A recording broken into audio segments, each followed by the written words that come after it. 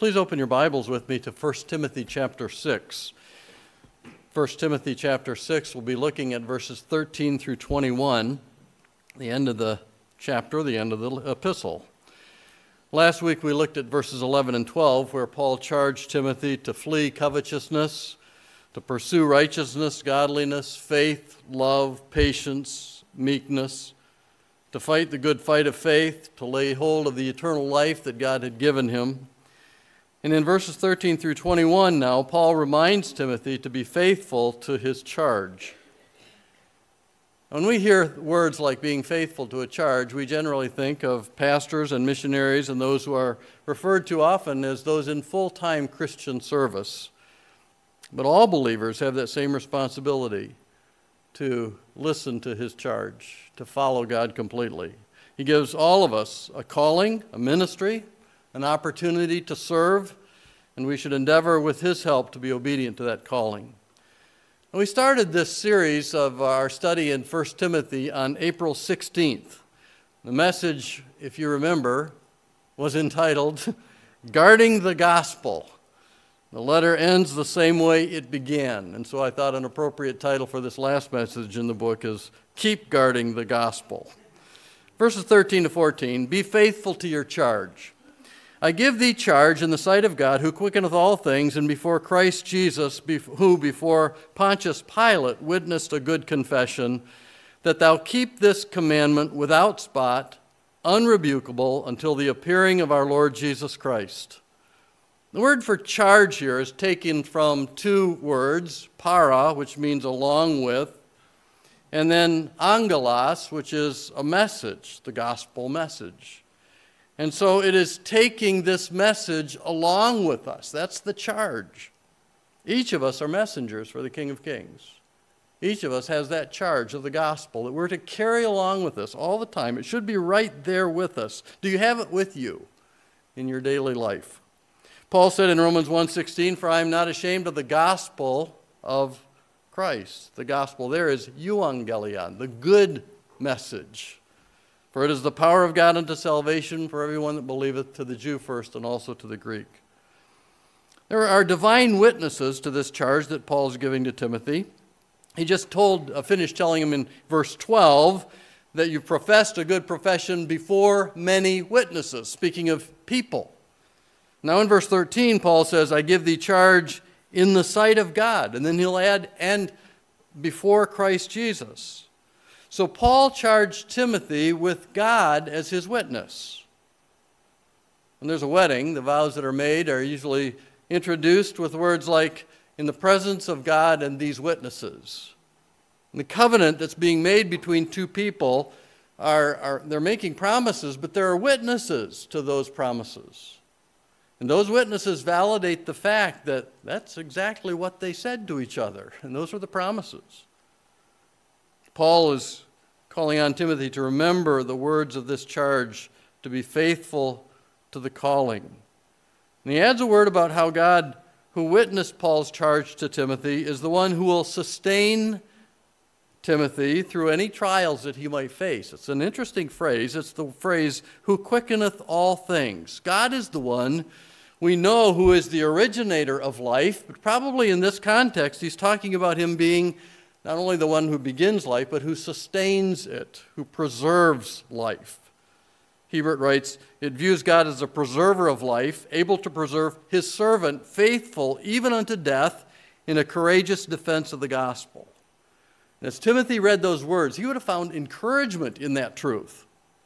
Paul just told him about fighting the good fight of faith. That means there's an enemy. That means there's a risk involved here. And it's comforting to know that God is the one who is preserving our lives. We don't know how fierce the battle may get. Believers in the coming days are going to face probably things that we have not faced before. But we can take comfort in knowing that God is still the one who is the preserver of our lives. We can trust him. If he has a call for us, we're going to be able to complete that call until he's done with us. It's a wonderful truth. Jesus Christ is also a witness to that charge. And before Christ Jesus, who before Pontius Pilate witnessed a good profession. The word confession in verse 13 and the word profession in verse 12 are both the translation of the same word, homologia, which means to say the same thing. It's using words to agree with the truth. That's a confession. And Paul uses the example of the confession or the profession that Jesus made before Pontius Pilate. That's found in John chapter 18, verses 33 through 38. I want to be mindful of the clock this morning. Let me just read a few of the verses there. Pilate entered the judgment hall again, called Jesus, and said, "Art thou king of the Jews?" A little bit later, he says, "My kingdom is not of this world," Jesus answering. "If my kingdom were of this world, then would my servants fight that I should not be delivered to the Jews, but now is my kingdom not from hence." Pilate asked him, "Art thou a king then?" And Jesus said, "Thou sayest that I am a king. To this end was I born, and for this cause came I into the world, that I should bear witness unto the truth. For everyone that is of the truth heareth my voice." And then Pilate asked him that question, "What is truth?" And when he had said this, he went to all the Jews and said unto him, "I find no fault at all in him." That is what Paul is using as a good profession. You won't find a better one. May God give us the boldness and the preparation of speech to have that good profession of our faith before others, whether co-workers or in some court setting. What kind of profession do you have? Do you have a statement of faith that you can make in 1 minute or less? A quick testimony of your faith when someone asks you about your life? "Well, I believe in the Lord Jesus Christ. He died on the cross for my sin. I have trusted that work on Calvary to be my hope of eternal life, which he's promised to those who trust him." Can you say something like that? Just similar, that you have put your faith in Christ. You should have a short and probably a long profession ready to give at any moment. You might want to write it out. Have it ready. Kim Miracle's son Dan wrote a tribute to one of his heroes as an assignment for a class with the police force. The man he wrote about was his dad. And he read that letter at his dad's funeral. It was a testimony of Dan's own salvation experience, and it was powerful. And God used it. If you sit down and write your profession of faith in Christ, your testimony, God is going to give you an opportunity to share it. So be ready, be prepared. Paul challenged Timothy to be faithful, not only because of the human witnesses, but also because of the divine witnesses, to carry that message to the world, to be obedient to the command. In verse 14, Paul urged Timothy to be faithful to this charge, that thou keep this commandment without spot, unrebukable, until the appearing of our Lord Jesus Christ. What was the commandment? When Paul tells Timothy to keep this commandment, he's probably not referring to one specific command in Scripture. One author writes, "There is no limiting feature in the context that would narrow the definition of the commandment. It should therefore be understood in the broadest sense as the entire revealed Word of God, which Timothy is charged to preach." What does it mean when Paul tells him to keep this commandment? There are two possibilities. Keep can mean to guard something so it's not lost or it's not stolen or damaged. To fortify the defenses around something valuable so that it can't be taken. And are we supposed to do that with God's Word? Absolutely. There are those who are attacking the Bible, even from the religious realm today. Some don't believe that God created the world in 6 days. Some don't believe that salvation is by grace through faith alone. Some don't believe that Jesus is coming again like he promised in his Word. And we need to guard and defend those doctrines of the Scriptures that are there. Keeping this commandment may also mean to be obedient to what God says. That's generally what we think of when we think of keeping commandments. Keep it by observing to do all that's written in it. It's probably the case here where both are true, both possibilities. Guard it from attack and obey it. How are we to keep it? Paul tells Timothy to keep this commandment 3 ways: without spot. That's talking about Timothy's own integrity, his personal purity. His life is to be without spot. Keep the teachings of Scripture so that every night when you put your head on your pillow, you can say, Lord, I have tried to live today according to your word. I may have failed. Forgive me where I have, but help me to be more like Jesus Christ. Keep it without spot. Keep it without rebuke. We're to live in such a way that no one can point their finger at our lives and say, oh, he says he's a Christian, but look at this. Look what he did. Keep the commandments of God by living a life that validates the message that you preach. And third, until the appearing of our Lord Jesus Christ. Keep God's word until Jesus returns. Don't be like some who start the race well, but get tired and quit running because it gets too difficult. The appearing of Jesus Christ is our motivation to keep obeying and to keep guarding the Scriptures. Be faithful to your charge. We come now to two verses that we'll title, Be Aware of the Greatness of God. It's interesting, here's a doxology, a word of praise that Paul gives. We're to be faithful to our charge because of who God is. And I think this doxology just fits right here because when we're charged to be faithful to the commandments of Scripture, it's good to remember whom we serve. Remember about who God is.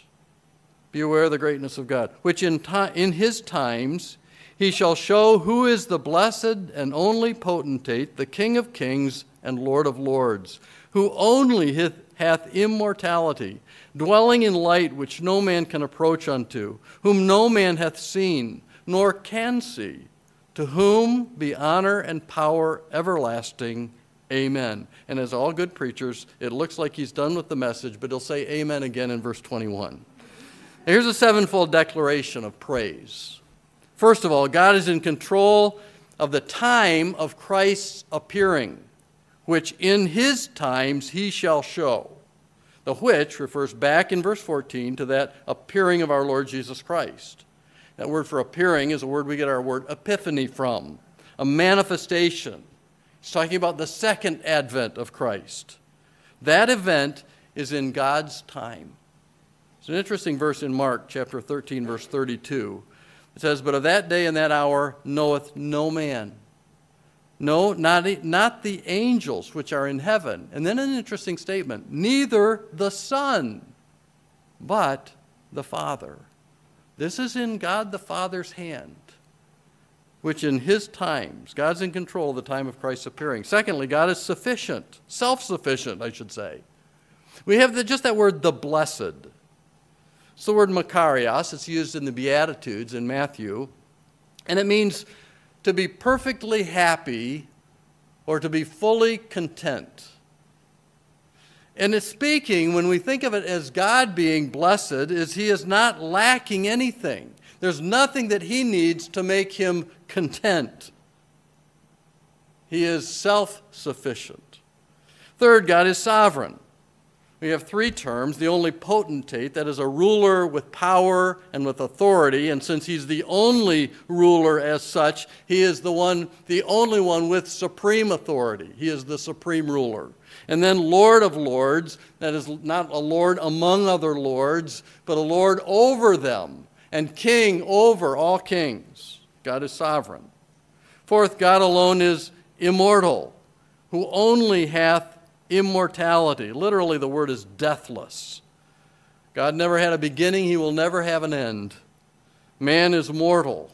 Now, man has an immortal soul that will spend someplace for eternity, either in heaven, everlasting life, or in hell, everlasting death, but they're eternal then. We understand that God alone is immortal. God cannot die. Brings up the question, what about the death of Christ? Well, he tells us the answer in John 10, 17 and 18.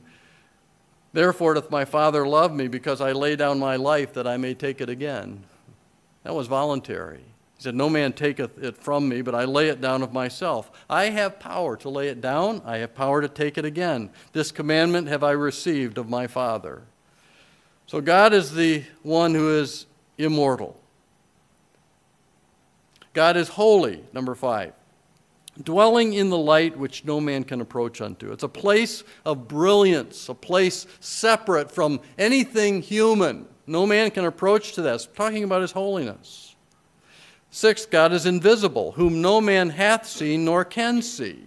John 4:24 says God is a spirit, and they that worship him must worship him in spirit and in truth. God is spirit. You say, well, what about Christ? Jesus was God, and men saw him. And a wonderful verse that was shared in men's prayer meeting yesterday morning, Colossians 1:15, that identifies Jesus as the one who is the image of the invisible God. He is the exact representation of God who is invisible. And like God's attributes, he shares those attributes. So the last, God is worthy of praise, to whom be honor and power everlasting. He's worthy of honor, our reverence, our respect. He's worthy of praise for his omnipotence, for his power. And both of these attributes, like all of God's other attributes, are everlasting. Walter Chalmers used these words from this text in the text of his hymn: immortal, invisible, God only wise, in light inaccessible, hid from our eyes, most blessed, most glorious, the Ancient of Days, almighty victorious, thy great name we praise.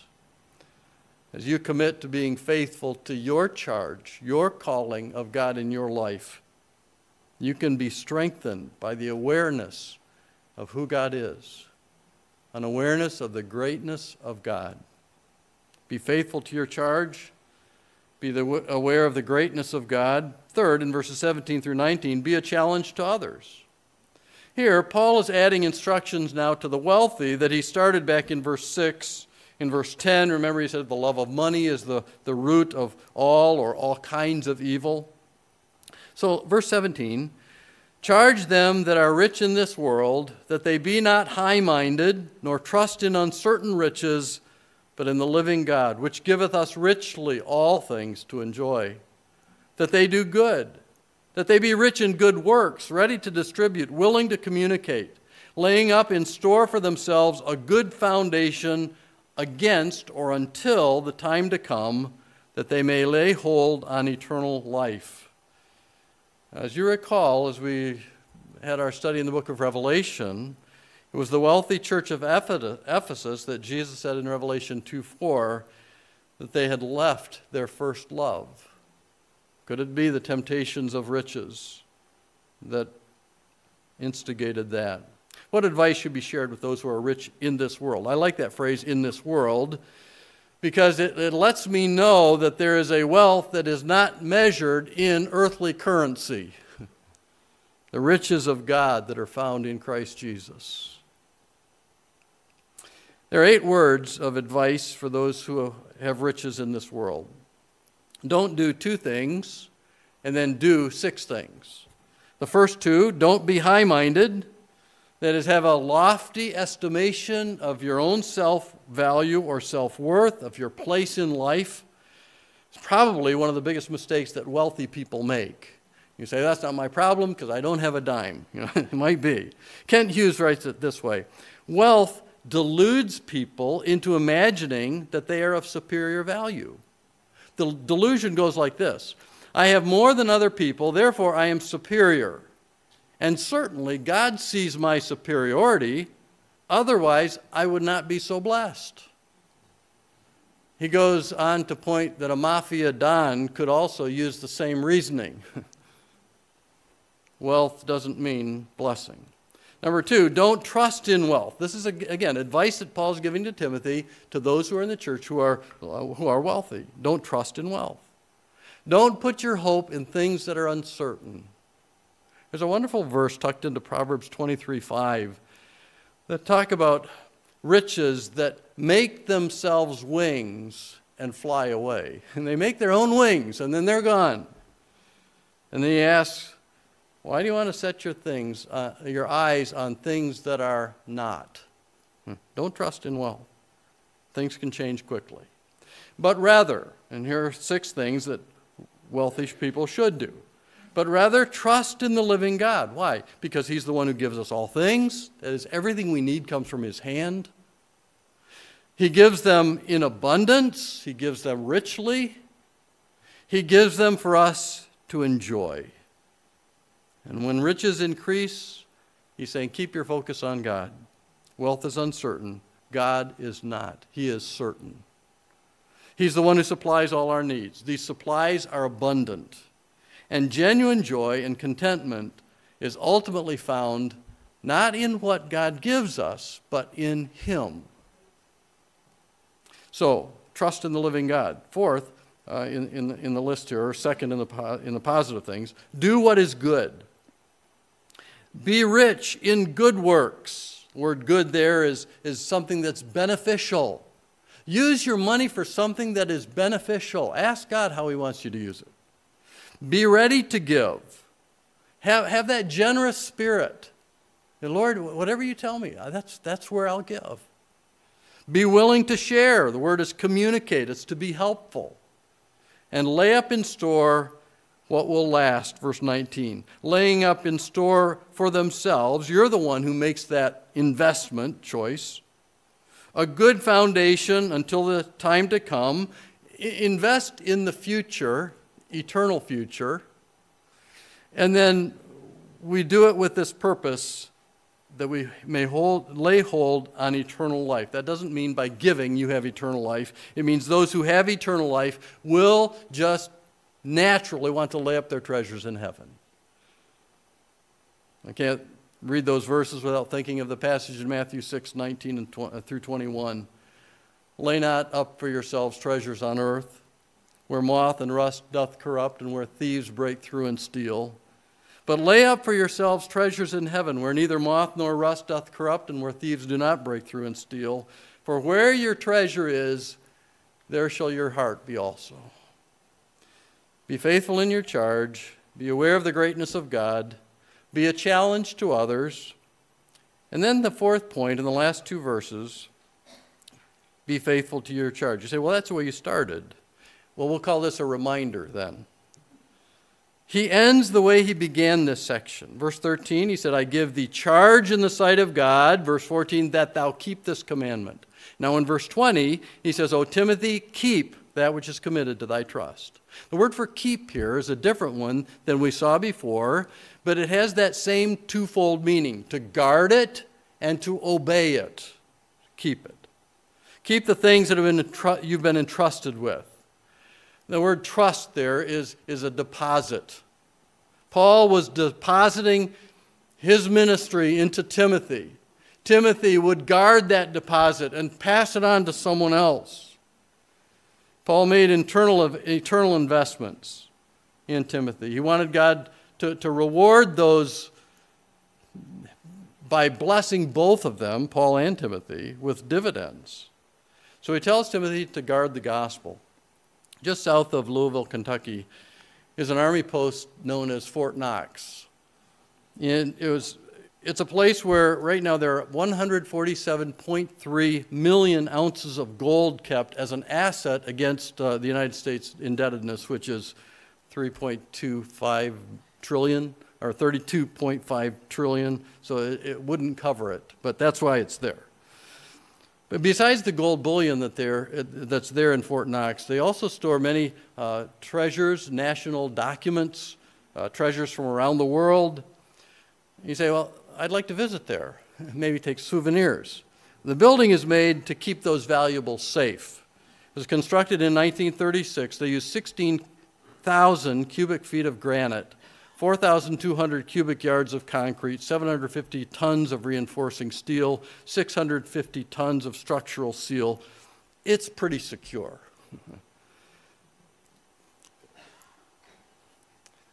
You and I have been entrusted with something that is far more valuable than that gold.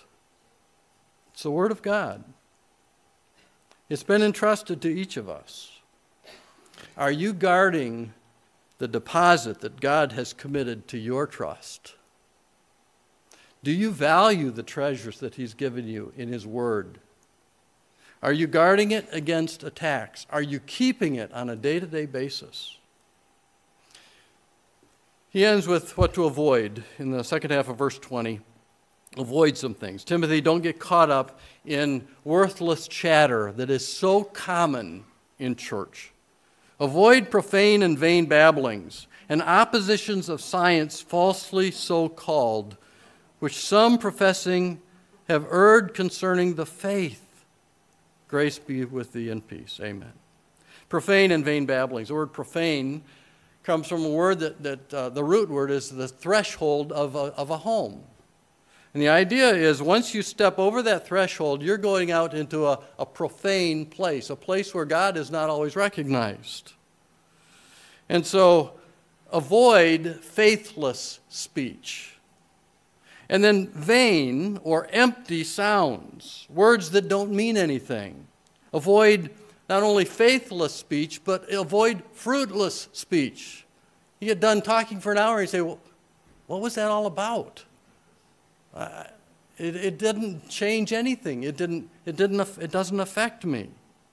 When you say something, use meaningful words that convey truth. One of our sons says, sometimes words aren't the best option. If you don't have anything to say, don't say it. But here, empty sounds. Don't be concerned with the what ifs. Be concerned with the what is true. God's word.